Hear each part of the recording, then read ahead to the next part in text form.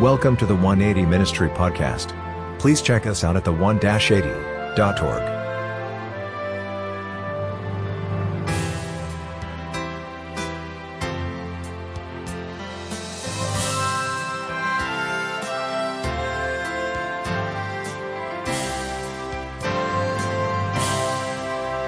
So as we go into our Bibles, let us go to the book of Genesis chapter 3. Genesis chapter 3. And I will summarize up to that point from the beginning of Scripture as we go in now to Genesis chapter 3. And our focus is going to be verses 12 onward to verse 15. So Genesis chapter 3, verse 12 onward to verse 15. All right? So when you're there, say amen. Amen. Amen. All right. So it says there, now the summarization is that God created a world filled with sin or without sin? Without sin. Without sin, right? God created a world that was good. And as he continued, it's powerful.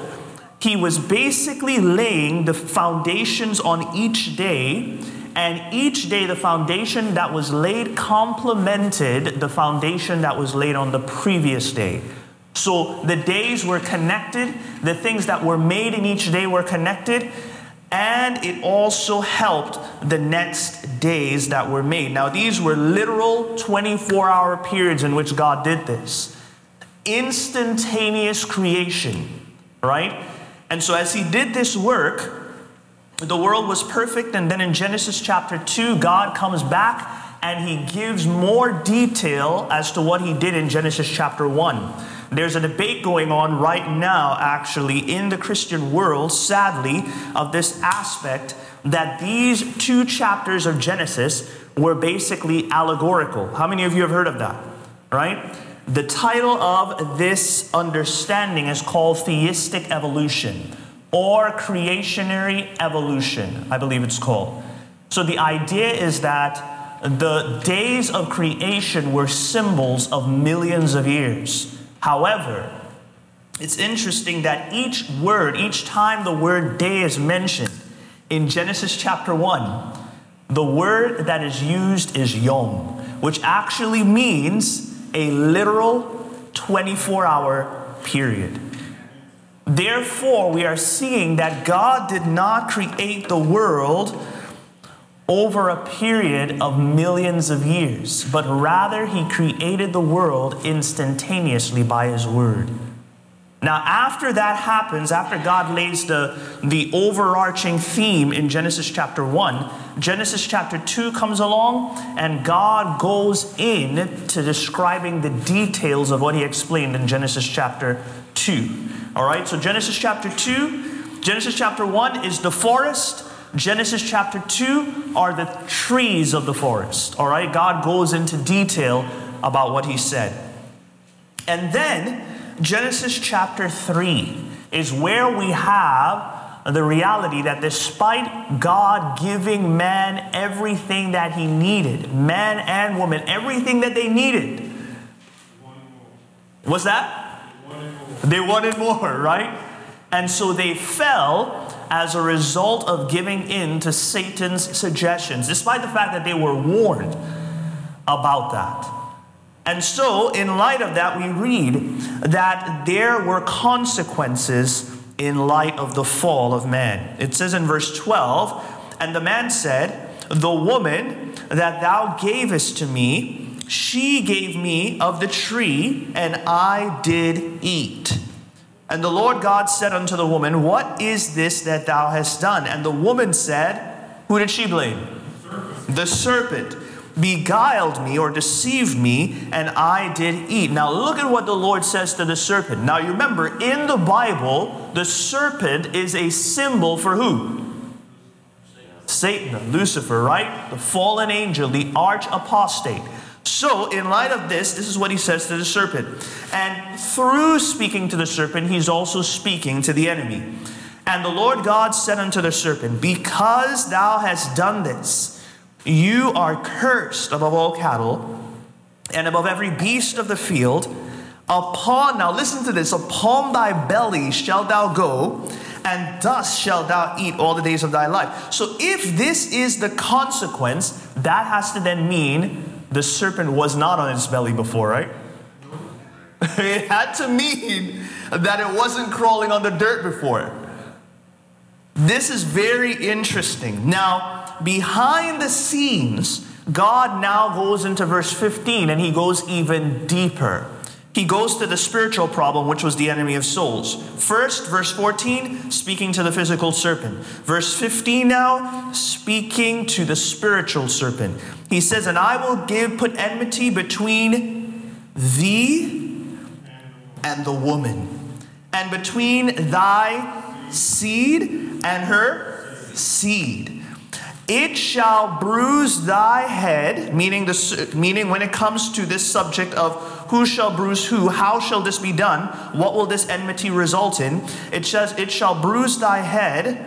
But now check this out. What does the next part say? Thou shalt bruise his heel. All right? So that means the seed is a coming person who would crush the head of the serpent. The word there, bruised, by the way, in the original language actually means to crush. So, it shall crush, meaning this seed shall crush your head, and you shall bruise his heel, or crush his heel. Now, the reason that this is so powerful is because it's delineating for us how God would bring about the salvation of man. Many look at the Bible and they ask the question, okay, if the Bible is really consistent, then God says that in the day that you eat of this fruit, what was the consequence? You will surely die. So that means when Adam and Eve ate of the fruit, what should have happened that day? They should have died, right? Now the question is, if God is true to his word, then why did they not die? Yes, okay? So there was spiritual death. But I want you to look at this. Hold your fingers there in Genesis chapter 3, and I want you to go with me in your Bibles to the book of Revelation. Is it all right if we study the Word of God today? All right? That's why we're here, right? So Revelation, and I want you to go with me to Revelation chapter 13. And speaking of the beast's power, that's another study in itself. But it says, speaking of the beast out of the sea, I want us to go in Revelation chapter 13 and verse 8. Revelation 13 and verse 8. And when you are there, say amen. All right. So it says, and all that dwell upon the earth shall worship him. This is speaking of a power that existed in times before and will rise up again, and the whole world will follow this power. It says, all that dwell upon the earth shall worship him, whose names are not written in the book of life of the Lamb, slain from when? The foundation of the world. So that means, as it concerns Jesus Christ dying, even though, yes, he died physically 2,000 years ago, his death was established. The reality of him having to die was established when? Exactly. Before the foundation of the world. In other words, the plan to bring man back and to save men and women and children was not concocted when Jesus died. The plan was not even concocted at creation. It was concocted or formulated eternity past. God was ready. The fall of man did not meet God unaware. And you know that's good news, because it tells us in the times in life when we fail, God has already prepared for that. He doesn't desire for us to fall, but as John puts it powerfully, I believe it's in 1 John chapter 2, brethren, I desire that you sin not. But if you do sin, we have an advocate with the Father, Jesus Christ the righteous. So Christ, seeing the coming fall of man, put himself there and said, Father, I will place myself as a substitute to pay man's debt. And this is the reason why Adam and Eve didn't die that day, physically. Physically, they did not die because there was a lamb. Christ presented himself as the one who would die in their place. So now God says, he promises that this lamb would come. And not only would this lamb come, who was the seed, but in coming, what would Christ do to the plans of the enemy, or to the head of the enemy, the mind of the enemy? He would crush it. So now we're going to see how he does this. This is what this study is going to be all about. How does Christ crush the works of the enemy, and in so doing, save us? Because we see that the mind of the enemy was set to cause the fall of man. And did that plan work? It did work, because man has fallen, right? Yeah. But Jesus' plan is to redeem man. And so when it says he comes and he crushes the serpent's head, it means that he crushes the plans of Satan as it concerns our lives. The mind of Satan, which is against us, Christ crushes those plans when we come to him. The question now is, how does he do it? How does he save us from falling into Satan's deceptions and being crushed? How does he save us from the fall into sin? Salvation. Go with me in your Bibles. Do you have your Bibles with you? Go with me in your Bibles to the book of Psalms, chapter 77. How does Jesus save us from our fall into sin? How does God restore us? Where do we see this plan to save us delineated? All right? And when you are there in Psalm 77 and verse 13, let me know by saying amen. Amen. Amen. Praise the Lord. All right? Now, the context of Psalm 77 is that we're talking about how God, remembering how God has helped his people in the past and how he has saved them. So we're talking here contextually about salvation, how God has saved his people in the past.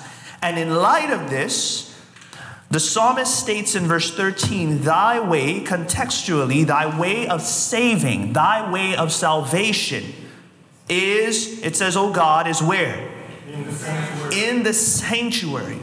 Who is so great a God as our God? So if we are to understand the way that Christ redeems humanity from the fall into sin, where must we look? The sanctuary. The sanctuary. As we look into the sanctuary service, we begin to understand the processes involved in how God saves us. And so that's what we're going to begin doing today as we look into the Old Testament sanctuary. So with that, let's go in our Bibles to the book of Exodus. Exodus chapter 25. Exodus chapter 25. I tell you the truth, friends, when I first understood this, it blew my mind away because I began to realize that God is a systematic Savior. He's a Savior that has systems that he works with, and through these systems, he saves us. There is a process involved in salvation, and so we're going to understand this now as we look in Exodus chapter 25. Now, the children of Israel, they've come out of Egypt. You remember when they left Egypt, does anyone remember what the Egyptians gave them because they were afraid? Yeah. All of this gold, silver, all of these riches that they had, they gave them. And now God says, take a portion of these things and now give them to me for a specific purpose. So we're reading here in Exodus chapter 25, and we're going to find out the purpose now. It states, verse 8, with all of these gold and silver and stones, precious stones, God says, let the people of Israel make me a sanctuary that I may dwell among them. The powerful book, Desire of Ages, page 23 states, God commanded Moses for Israel, let them make me a sanctuary that I may dwell among them. And he abode in the sanctuary in the midst of his people. Through all their weary wanderings in the wilderness, the symbol of his presence was with them. So Christ set up his tabernacle in the midst of our human encampment. We're going to come to that later. He pitched his tent by the side of the tents of men, that he might dwell among us, and made us familiar with his divine character and life. Now, this sanctuary that was built, and you can see a representation on the screen of it. You see the vast mountains. You see, if you can look carefully, some of the children of Israel surrounding the edifice of the sanctuary. And then what do you see sprouting up out of the sanctuary? Right, that cloud, right, that pillar of cloud. Now, what was that a symbol of the presence of? Presence of God. Does anyone know what that pillar of cloud turned into at night? Pillar of fire. Now, friends, think about this. You are in the midst of the wilderness, and you could see fire going out of the sanctuary, which is produced by a supernatural presence. I mean, if there's anything that should call out our fidelity to God, it's that. But do you know, despite all of those miracles and all of that manifestation of power, Israel still disobeyed God? In other words, what I came to realize in studying the sanctuary is that it is not necessarily the outward display of miracles that captivates and sustains the allegiance of the human heart. Rather, it is as God comes and he does his miracle within that he is then able to change and sustain our hearts in him. God has to change us within that we might be faithful without. And so, that's why the miracles of the Old Testament, even with all those miracles in the wilderness, the people still complain. And I was thinking, man, Lord, you know, I do the same thing to you. Many times in my life, after God has worked a powerful miracle, then another valley comes, and I find myself uttering complaints. And God says, I just did something powerful for you. I just took care of you. I mean, don't you think I'm going to take care of you in this valley too? So, may it ever be a reminder to us that, you know what, we are just like the children of Israel. I used to get on them so much. And then God showed me, hey, you do the same thing, right? So God is trying to change us as well by teaching us through their complaints. Now, verse 9 tells us, watch this. This is amazing. It says, Moses was to have the children of Israel build this sanctuary, but notice how he was to know how to build this edifice. It says in verse 9, build it according to all that I show you, after the pattern of the tabernacle and the pattern of all the instruments, that's the articles thereof, even so shall you make it. So this earthly sanctuary, Moses knew how to build it because he received a revelation of what? Say that again? The heavenly sanctuary. Another sanctuary that was already made. The earthly sanctuary was only a replica of that which was already in heaven. And we're going to see that as we continue throughout these next few weeks, laying out the reality of a sanctuary in heaven. So Moses does this. Now, as he does this, throughout the books of Exodus, you find a description of the sanctuary articles. Today we're just going to look through them, and then as time goes forward, we're going to come back and go through them step by step and see the practical applications for us today. So, this is part one. We're going to see how close what God desires to do through the sanctuary system and how it is a symbol of what he wants to do in our lives. Now, in the first aspect, we're going to see that this is how the sanctuary basically looked. It's a representation of it. So it was surrounded by the white cloth that you see, which is a symbol of righteousness. If you look in Revelation 19, verses 7 and 8, and purity as well. But then now we're going to go a little deeper. As you look on the screen, you can see the different parts of this sanctuary system. Right? So you can see 2 articles outside in the courtyard there, courtyard area. Then the next part that the priests would officiate in, because they were priests of the tribe of Levi that were officiating in each compartment of the sanctuary. So the first aspect, the courtyard. Second aspect, what is that? The holy place. And then the third aspect is the... Now, quiz question for you guys. Where did God dwell in all of that?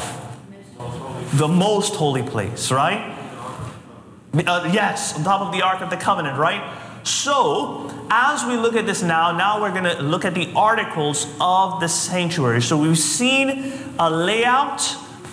Then we've gone and we've looked at the aspects, the 3 aspects, the courtyard, the holy place, and the most holy place. And now let us look at the articles itself. So the first 2 articles that you see when you enter in, beyond that white curtain, into the sanctuary, what the Israelites would do in the morning and in the evening is that they would bring their sacrifice because of, does anyone know? Sin, right? So when the people sinned, they would bring a sacrifice for sin morning and evening. And that was done throughout the year on a daily basis. God's people would bring their sacrifices, and we see there at the altar of burnt offering, we see there the priest ready to officiate. And so what the person would do is they would bring the sacrifice, they would take their hands and place it on the sacrifice. Let's say it was a lamb. They would take their hands, place it on the lamb, and that was a symbol that what was happening? Exactly, transference of sin. So they laid their hands on the lamb, transference of sin from them to the lamb, and then the lamb was slain, and it was burnt then upon this altar of sacrifice or altar of burnt offering. Friends, don't forget that, because as we go throughout our series, we're going to come back to what this means to us. Next article, does anyone know what it is? Yeah. Who said it? The laver, right? So the next article is the laver of washing, right? So the priest, as he catches the blood of this sacrifice, he would then, before he enters into the sanctuary, do an act of purification, purifying himself, getting ready to now go into the holy place. So he would purify himself here, and then he would take the blood of the sacrifice that was done at the altar of burnt offering, and he would take this blood into the sanctuary, and he would sprinkle it in the holy place. Now we're going to look at this, the articles now in the holy place. So you've seen the articles in the courtyard. Does anyone remember what they are? The altar of sacrifice and the laver. That's right? So we have these 2 articles in the courtyard. Now next we go into the holy place. One of the first articles that we see is the lampstand. Yes, the light of the world, right? So, as we look at this lampstand, we're going to see what this lampstand symbolizes as we go forward. And then we see the next article is the table of shewbread, right? So this table here, you would see six almost like pancakes on either side. You see that? That's a symbol now of the children of Israel, but it goes deeper. It goes deeper. It's a symbol of the bread of life, Christ. Now, as we go forward, the last article in the holy place is the altar of incense. Now, what do you see behind the altar of incense? Yes, you see a veil, a curtain. Behind that curtain, what do you think is there? Yes, the most holy place. And the main article, among others, the main article in that part of the sanctuary is what? The Ark of the Covenant, yes. All right? So the Ark of the Covenant, all right? So as we look at this, we're seeing the Ark of the Covenant, and it's powerful because I was looking at this at one point and it blew my mind, because the Ark possessed what? 10 Commandments. The 10 Commandments, which we would call The covenant, right? So it possessed the covenant of God, the 10 commandments. Now it's interesting.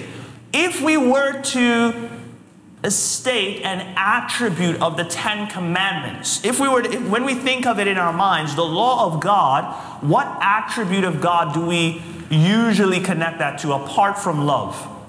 His character.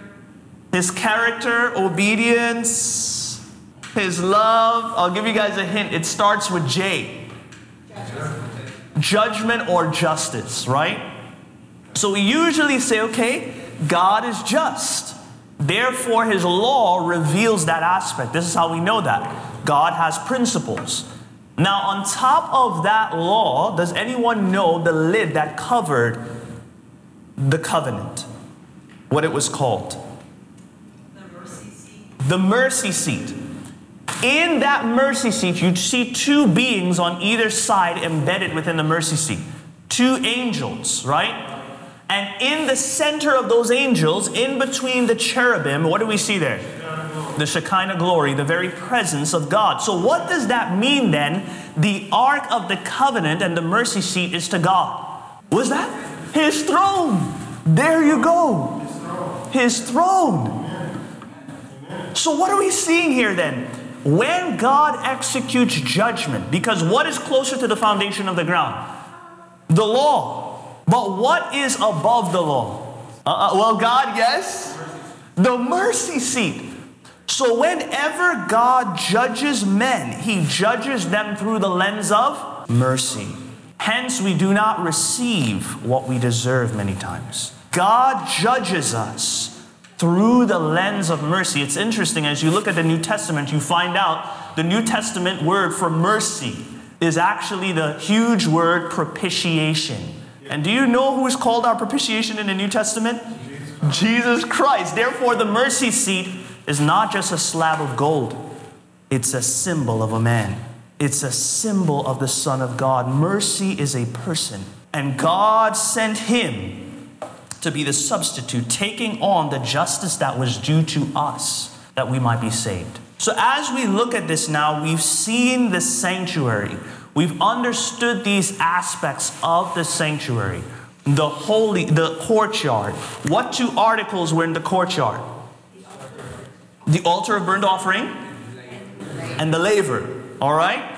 Now we step into the holy place. What three articles were there? Lampstand, table of shewbread, altar of incense. Okay. Now we step into the most holy place, and what was the major article that was there? The Ark of the Covenant. All right.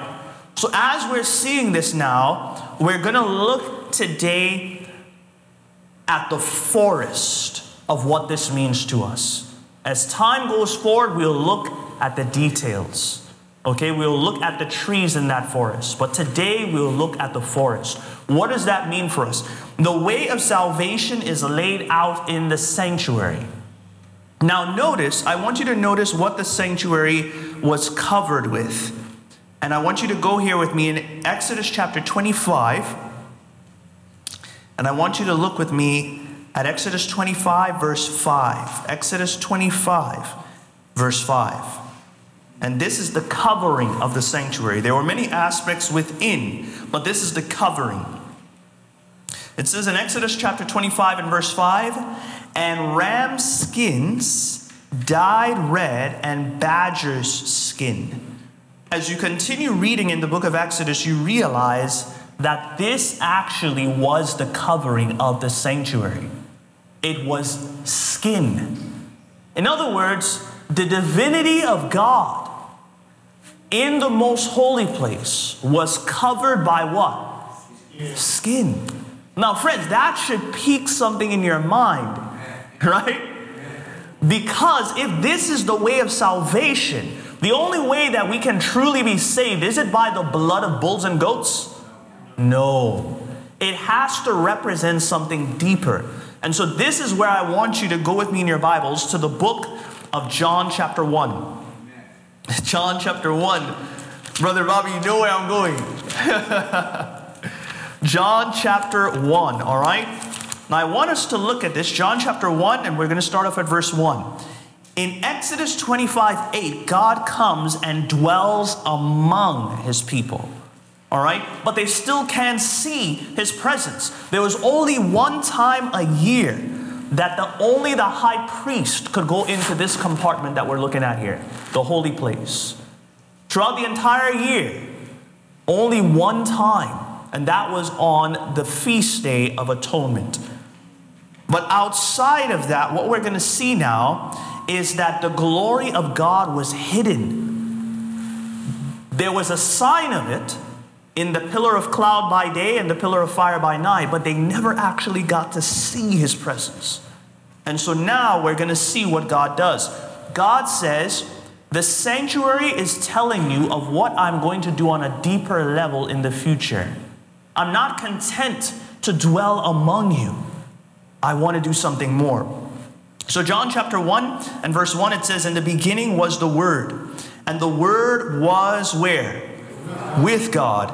But not only was the Word with God, the Word was God.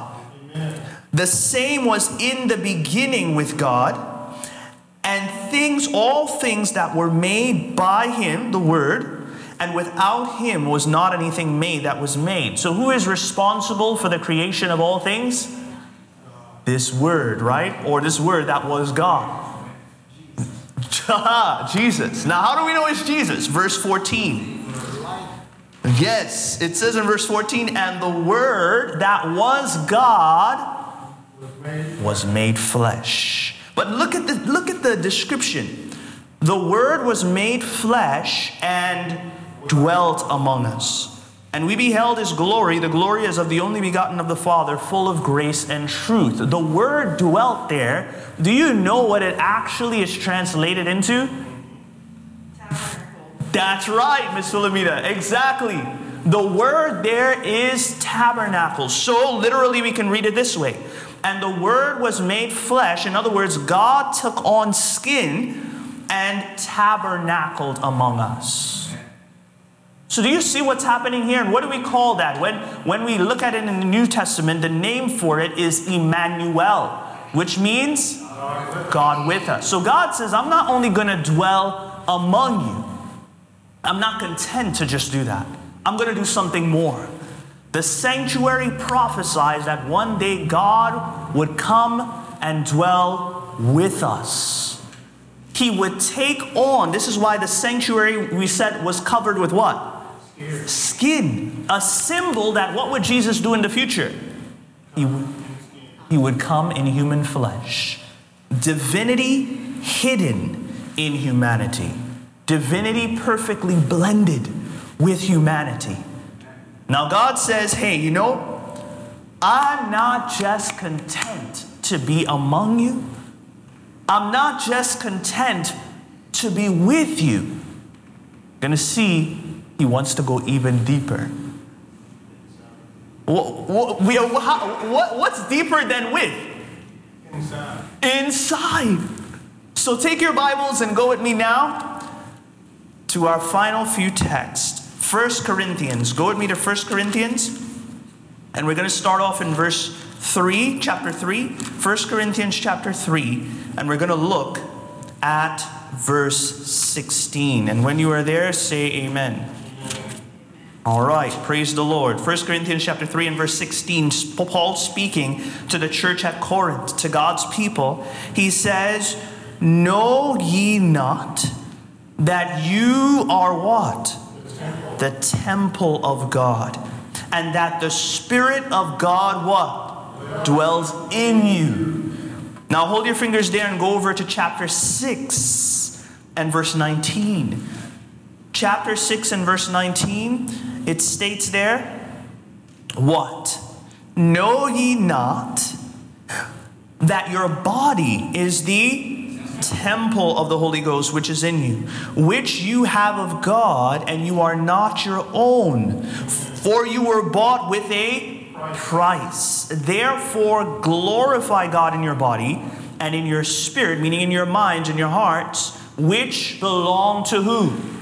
God. So therefore we see through the sanctuary service of the Old Testament, The way that God saves us is that not only does He desire to dwell among us, God says, I'll do something more. I will take on human flesh and I will dwell with you. Now God and man are forever one in Christ. But God, Jesus says, it is not enough for me to be with you. I desire to be in you. The Holy Spirit, Christ's representative, is how Jesus dwells in our hearts. We are a living sanctuary. Mobile and moving around for what purpose? What is that? To will and to do His good pleasure. Because by so doing, what happens? We give God the glory. God's character is revealed as He dwells within us. So the picture that I want us to get today as we look at this subject of reformatory movements of destiny in connection with the sanctuary is that God desires to raise up miniature sanctuaries in us. His movement. So that we, yes, can be the final reformatory movement. And we're going to see how that plays out in history.